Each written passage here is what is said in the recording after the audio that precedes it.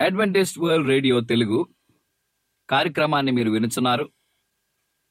వీటి సమాచారం కొరకు సంప్రదించవలసిన సంఖ్య 1-800-83-32-231 మరియు bible@awr.org కి ఈమెయిల్ మీరు చేయవచ్చు.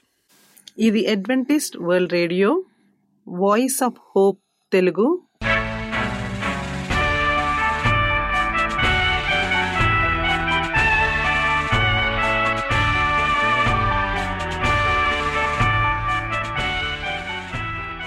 ప్రపంచమంతా క్రైస్తవ సందేశములు ప్రసారము చేయుచున్న అడ్వెంటిస్ట్ మీడియా కేంద్రము ఈ జీవన జ్యోతి కార్యక్రమమునకు ప్రేమపూర్వకముగా ఆహ్వానించుచున్నాము. ఈ జీవన జ్యోతి కార్యక్రమము ద్వారా మీరు చూపించుచున్న ప్రేమ లేఖ వ్రాయటం ద్వారా, SMS పంపటం ద్వారా తెలియపరచగలరు. అందు నిమిత్తం మేము కృతజ్ఞతలు మీ అందరికీ చెప్పుచున్నాము. ప్రియమైన సహోదరి సహోదరులకు, నేడు మేము ప్రచారము చేయుచున్న సుమధుర గీతాలను, ఆధ్యాత్మిక సందేశములు మరియు బైబిల్ ప్రవచనములు ప్రియమైన శ్రోతలకు ఈ కార్యక్రమము సుమధుర గీతముతో ప్రారంభించుచున్నాము.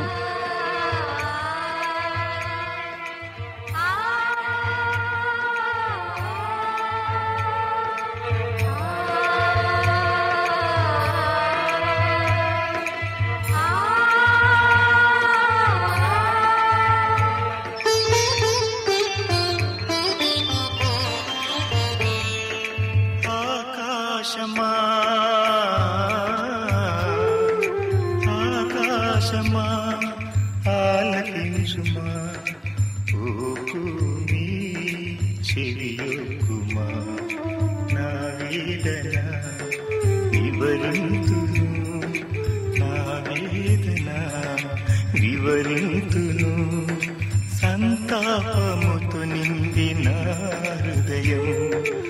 ఆకాశమా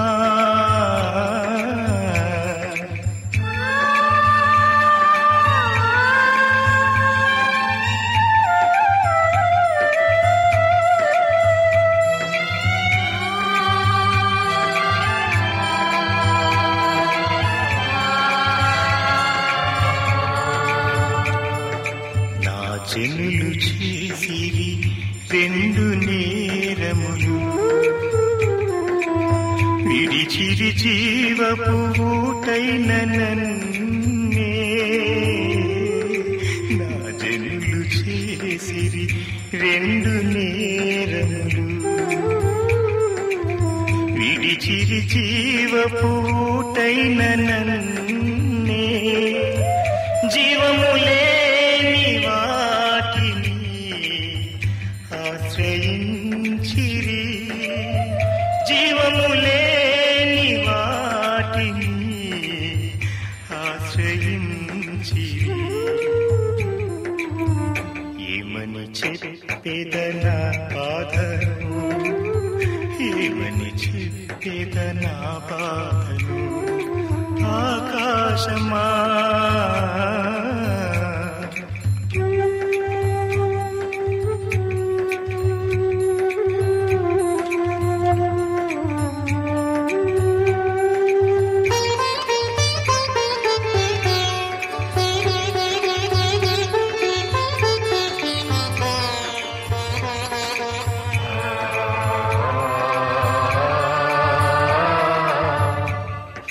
నా పిల్లలే అని ప్రేమతో పెంచితిని, గొప్పగా చేయ తలచితి వారినే. నా పిల్లలే అని ప్రేమతో పెంచితిని, గొప్పగా చేయ తలచితి వారినే. తిరుగుబాటు చేయుచు నన్ను వేధించిరి, తిరుగుబాటు చేయుచు నన్ను వేధించిరి. ఏమని చెప్పేదనా బాధను, ఏమని చెప్పి తీర్చెదనా బాధను. ఆకాశమా ఆలకించుమా, ఓ భూమి చెయ్యుమా. నా వేదన వివరింతును, నా వేదన వివరింతును. సంతాపముతో నిండి నా హృదయం. ఆకాశమా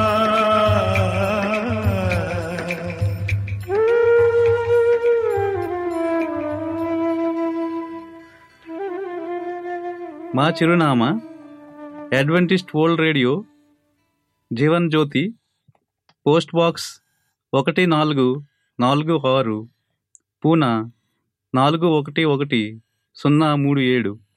mobile number 9398344406, Maharashtra, India. Email CHRICHARDJOHN@gmail.com. CDE number 00000040017003. ఈ సమయమందు పాస్టర్ రిచర్డ్ జాన్ గారు వాక్యోపదేశం చేస్తారు. మార్గదర్శిని 24వ అంశం, ఒక వ్యక్తి మరణించినప్పుడు ఏం జరుగును అనే అంశాన్ని మనం ధ్యానించనే ఉన్నాం. మనం అందరం కూడా తల ఉంచినట్లయితే ప్రార్థన చేసుకుందాం. మా ప్రియ పరలోకపు తండ్రి, నీ పరిశుద్ధ నామమునకు స్తుతులు స్తోత్రాలు చెల్లించినాం నాయన. గడిచిన దినమంతా కూడా మీరు మమ్మల్ని కాచి కాపాడి నడిపించి ఉన్నారు. ఈ దినము తండ్రి, నీ యొక్క వాక్యాన్ని మేము ధ్యానించినగా నీ కృప మాకు అనుగ్రహించమని, నీ శక్తితో మీరు మమ్మల్ని బలపరిచి నడిపించి ఆయుక్తపరచమని యేసుక్రీస్తు నామమున మేము ప్రార్థన చేసినాం తండ్రి, ఆమెన్. ఒక చంటి బిడ్డ మరణించడం అంటే ఏమిటి అని అడిగితే మనకు ఏమి చెప్పాలో అర్థం కాదు. మనం ప్రేమిస్తున్న వారు మరణించడం గురించి మాట్లాడాలన్నా, అసలు దాని గురించి ఆలోచించాలని మనకి చాలా ఇబ్బందిగా అనిపిస్తుంది. ప్రతి చోట ప్రజలకు ఉమ్మడి శత్రువు మరణం. మరణం గురించిన సంక్లిష్ట ప్రశ్నలకు జవాబులేమిటి? మరణించిన తర్వాత జీవితం ఉంటుందా? మన మరణించిన ప్రియులను మనం మళ్ళీ చూస్తామా? ఈ ప్రసంగంలో మొదటి భాగం ఏమిటంటే భయపడకుండా మరణాన్ని ఎదుర్కోవడం. కొన్ని సందర్భాల్లో మనమందరము బహుశా ఒక స్నేహితుడు లేదా ప్రియులు మరణించిన వెంటనే జీవితం ముగింపును గురించిన ఆలోచనలు మనలను చుట్టుముట్టగానే అవి కడుపులో ఒక అగాధాన్ని మిగల్చడాన్ని, మనల్ని నలిగిపోయేటట్లు చేసే ఆ ఒంటరి భావమును కలిగించడాన్ని అనుభవిస్తాం. ఒక చాలా ముఖ్యమైనది, భావోద్వేగముతో నిండి ఉన్నది అయిన ఒక అంశంలో మనం చనిపోయినప్పుడు ఏమి జరుగుతుందో అనే సత్యాన్ని మనం ఎక్కడ నేర్చుకోగలుగుతున్నాం?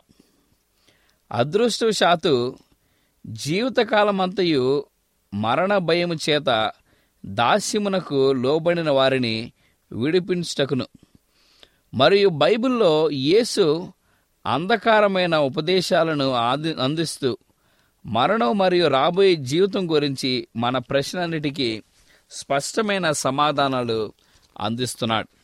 రెండో ప్రాముఖ్యమైన ప్రశ్న ఏమిటంటే, దేవుడు మనల్ని ఎలా తయారు చేస్తాడు? మరణాన్ని గురించిన నిజ సత్యాన్ని బైబిల్లో నుండి అర్థం చేసుకోవడానికి మనం మొదటి నుండి ప్రారంభించి అసలు సృష్టికర్త మనల్ని ఎలా తయారు చేస్తాడో చూద్దాం. ఆదికాండం 2:7 దేవుడని యెహోవా నేల మట్టిని ఆదాముతో నరుని చేసి నిర్మించి వాని నాసిక రంధ్రంలో జీవవాయు ఊదగా నరుడు జీవాత్మయ్యాడు. అనగా సృష్టి వద్ద దేవుడు ఆదామును నేలమట్టితో నిర్మించాడు. ఆలోచించడానికి సిద్ధంగా ఉన్న మెదడును అతడు కలిగి ఉన్నాడు. ప్రవహించడానికి సిద్ధంగా ఉన్న రక్తాన్ని అతడు కలిగి ఉన్నాడు. దేవుడు యెహోవా వాని నాసికరంధ్రంలో జీవవాయువును వదగా అతడు జీవాత్మ అయ్యాడు. జాగ్రత్తగా గమనించండి, ఆదాము ప్రాణమును అందుకున్నాడని బైబిల్ చెప్పడం లేదు. బదులుగా నరుడు జీవాత్మాయను అని చెప్పబడుతుంది. దేవుడిని యెహోవా ఆదాములోనికి జీవవాయువు ఊదినప్పుడు దేవునిలో నుండి జీవం ప్రవహించటం మొదలుపెట్టింది. శరీరం మరియు జీవవాయువుల కలయిక ఆదాము తయారు చేసింది. ఒక జీవిగా, ఒక జీవం కల ప్రాణిగా. కాబట్టి మనం మానవ సమీకరణాన్ని ఇలాగా రాయవచ్చు: నేల, మన్ను మరియు జీవవాయువు ఒక జీవము కల ప్రాణం. జీవం లేని శరీరం మరియు దేవుని నుండి జీవవాయువు ఒక జీవించున్న ప్రాణి.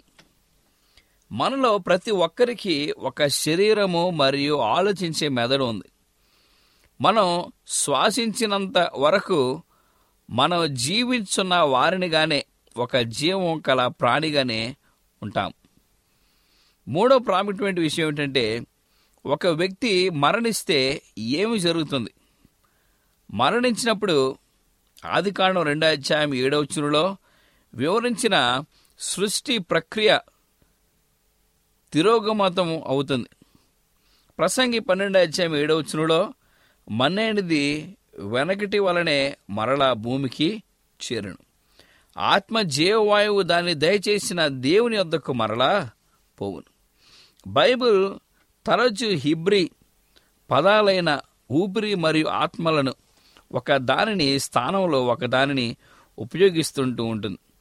ప్రజలు మరణించినప్పుడు వారి శరీరము మన్నుగా మారిపోతుంది మరియు ఆత్మ జీవవాయువు దాని మూల స్థానమైన దేవుని వద్దకు తిరిగి వెళ్ళిపోతుంది. కానీ ప్రాణానికి ఏమి జరుగుతుంది? యెహెజ్కేలు 18:3-4 నా జీవము తోడు మనుష్యులందరూ నా వశములో ఉన్నారు. తండ్రులేమి కుమారులేమి అందరూ నా వశంలో ఉన్నారు. పాపం చేయవాడెవడో వాడే మరణము నొందును. యెహెజ్కేలు 18:3-4 ప్రాణం మరణిస్తుంది. ఇప్పటిది అమర్త్యమైనది ఏమి కాదు, ఇది నశించిపోతుంది. దేవుడు మనలను తయారు చేసినప్పుడు మనం ఆదికాండం 2:7 రాబట్టిన సమీకరణ మరణము సంభవించినప్పుడు తనంతట తానే తిరుగు మనం అవుతాం. అనగా నేలమన్ను మరియు జీవవాయువు ఒక మాతృ ప్రాణం. జీవం లేని దేవుని నుండి వచ్చే ఊపిరి ఒక మృదు ప్రాణం. మరణం అంటే ప్రాణం యొక్క అంతము. శరీరము మన్నులో కలిసిపోతుంది. జీవవాయువు తిరిగి దేవుని వద్దకు వెళ్ళిపోతుంది. మనం జీవం కలిగి ఉన్నప్పుడు జీవించున్న ప్రాణాలను, కానీ మరణించినప్పుడు మాత్రము మనం ఒక మృతదేహము, మృతు ప్రాణము, మృత్యులము. కాబట్టి మృతులు సృహను కలిగి ఉండారు. దేవుడు ఆయన మనకిచ్చిన జీవవాయువును వెనుకకు తీసుకున్నప్పుడు మన ప్రాణం మరణిస్తుంది. కానీ మన ఈ పాఠంలో తర్వాత అంశంలో క్రీస్తు ద్వారా మనకు నిరీక్షణ ఉన్నదని ఇక్కడ సూచిస్తున్నాం. 4వ అంశం ఏంటంటే, ఒక మరణించిన వ్యక్తి ఎంతవరకు తెలుసుకుంటూ ఉంటాడు. మరణం తర్వాత మెదడు కృషించిపోయి నేలలో కలిసిపోతుంది. అది దేనిని తెలుసుకోలేదు లేదా గుర్తుకు పెట్టుకోలేదు. మానవ భావోద్వేగాలను మరణం వద్ద ముగిసిపోతుంది. ప్రసంగి గ్రంథం 9:6 వారికి ప్రేమింపరు, పగబెట్టుకొనరు, అసూయపడరు. మృతులు స్పహూన కలిగి ఉంటారు. కాబట్టి జరిగేదేది వారికి తెలియదు. వారికి జీవించున్న వారితో ఇక ఏ సంబంధము లేదు. బ్రతికి ఉండి వారు తాము చత్తురని ఎరుగుదురు, అయితే చచ్చిన వారు ఏమియు ఎరుగురు. ప్రసంగి 9:5 నిజానికి మరణం అంటే ఒక కలలేని నిద్ర. బైబిల్ మరణాన్ని నిద్ర అని 54 సార్లు ప్రస్తావిస్తుంది. మరణం అనేది నిద్ర వంటిది అని యేసు బోధించారు.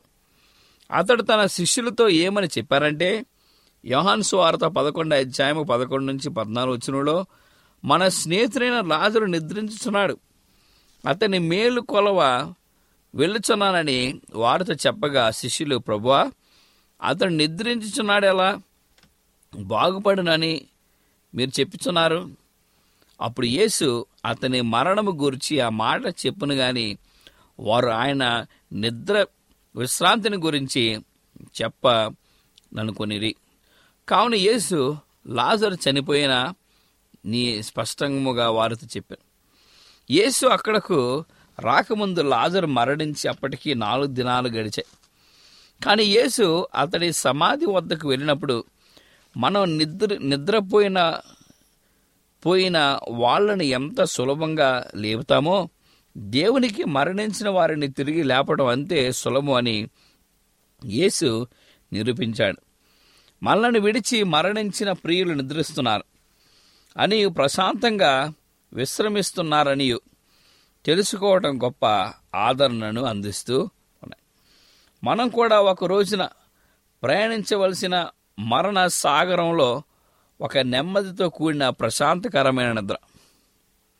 ఈ అంశంలో 5వ మాట ఏమిటంటే, మరణంలో నిద్రిస్తున్న వారిని దేవుడు మరిచిపోతాడా? మరణపు నిద్రతోటే అంతా అయిపోతుంది. సమాధి వద్ద యేసు లాజరును సహోదరి ఆయన మార్తతో ఇలా చెప్పాడు.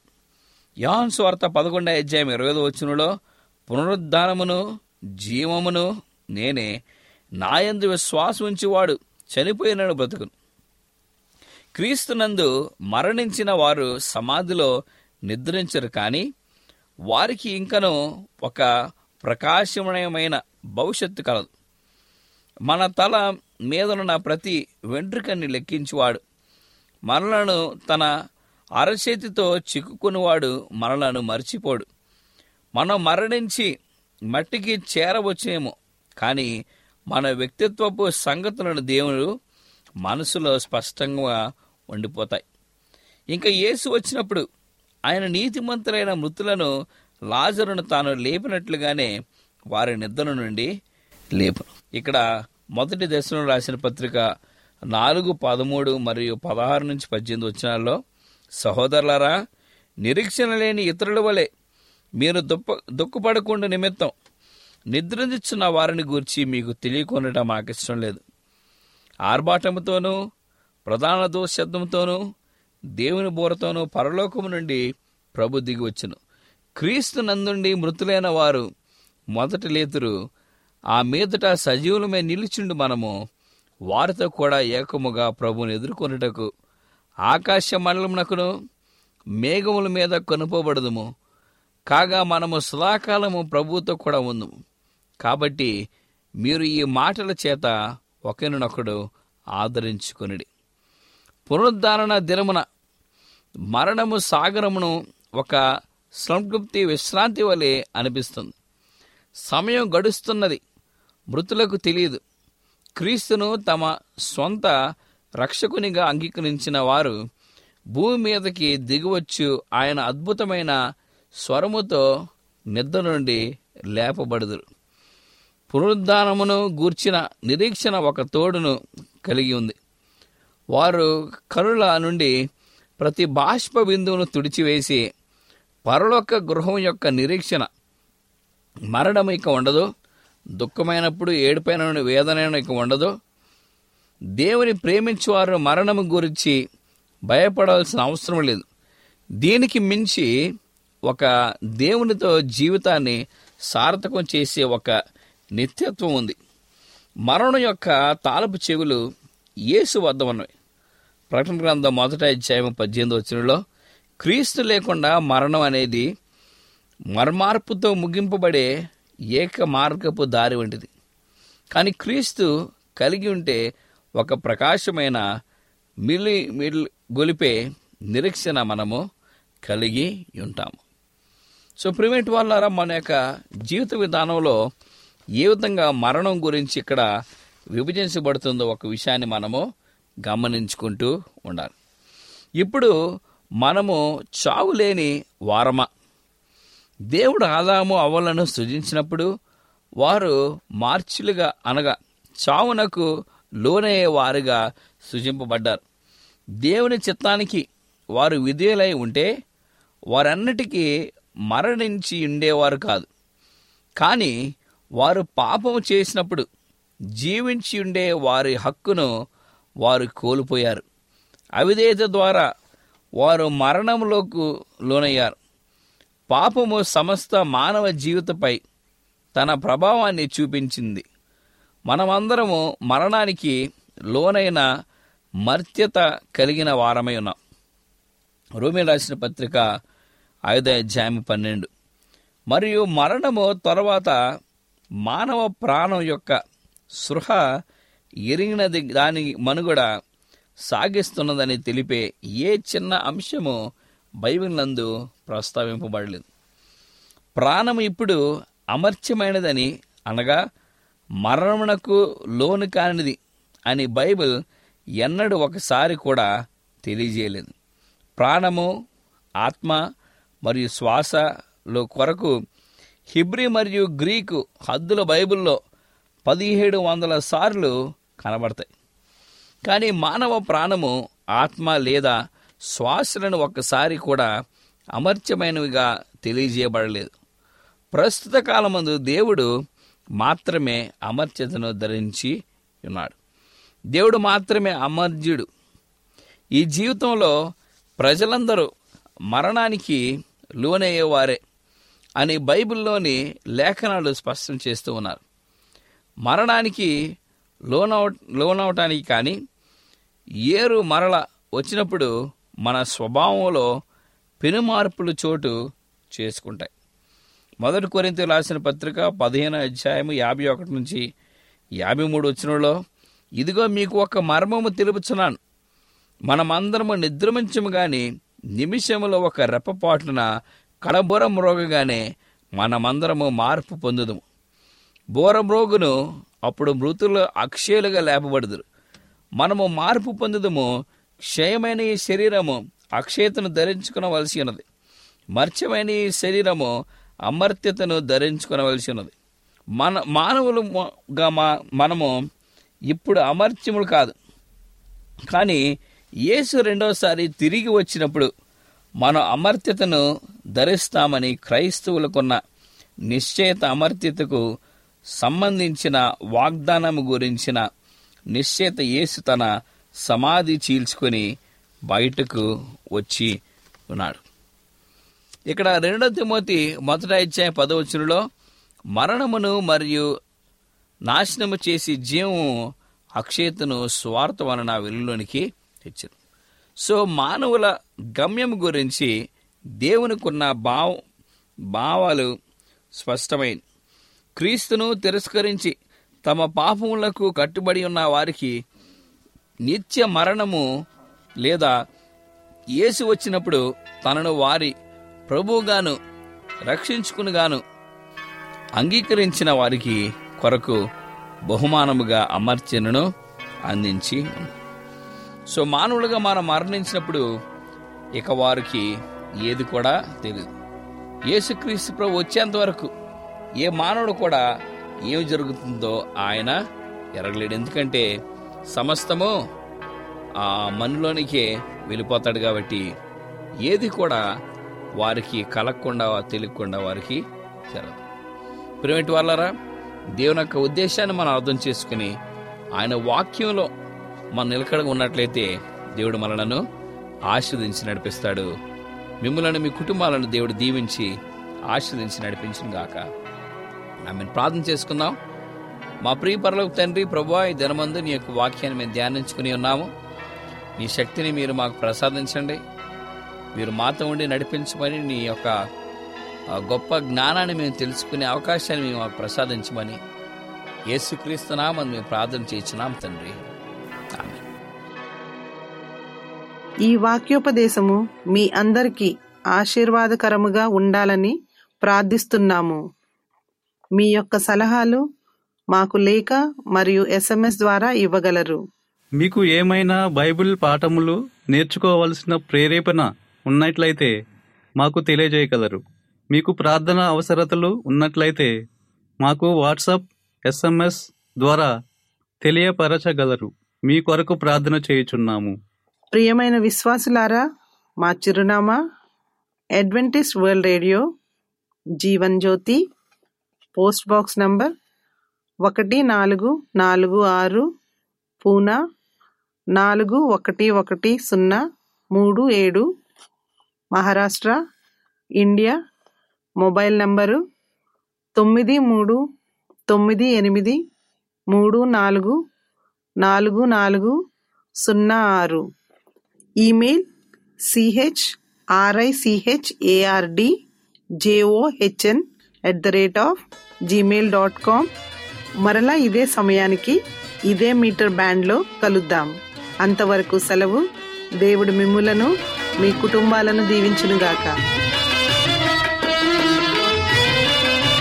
పాట పాడనా యేసా వీణులా పిలుపులుపే మాటలాడన నా దేవా మనసు తీరగా. పాట పాడనా యేసా వీణులా పిలుపులుపే మాటలాడన నా దేవా మనసు తీరగా. పాట పాడనా.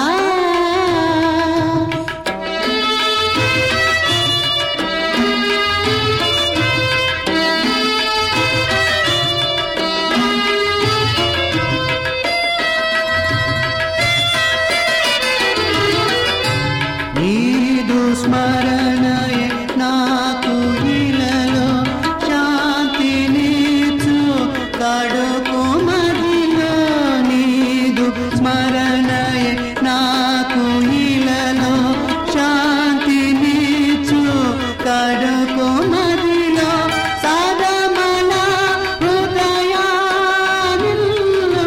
ప్రస్తుతింతు కలకాలం. పాట పాడనా యేసా వీణులా పిలుపులుపే మాటలాడన నా దేవా మనసు తీరగా. పాట పాడనా యేసా.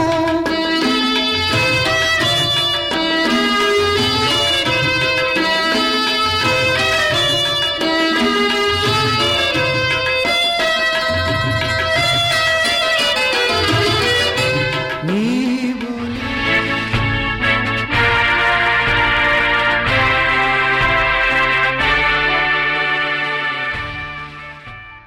అడ్వెంటిస్ట్ వరల్డ్ రేడియో తెలుగు కార్యక్రమాన్ని మీరు వినుచున్నారు. వీటి సమాచారం కొరకు సంప్రదించవలసిన సంఖ్య 1800833231 మరియు bible@awr.org కి ఈమెయిల్ మీరు చేయవచ్చు.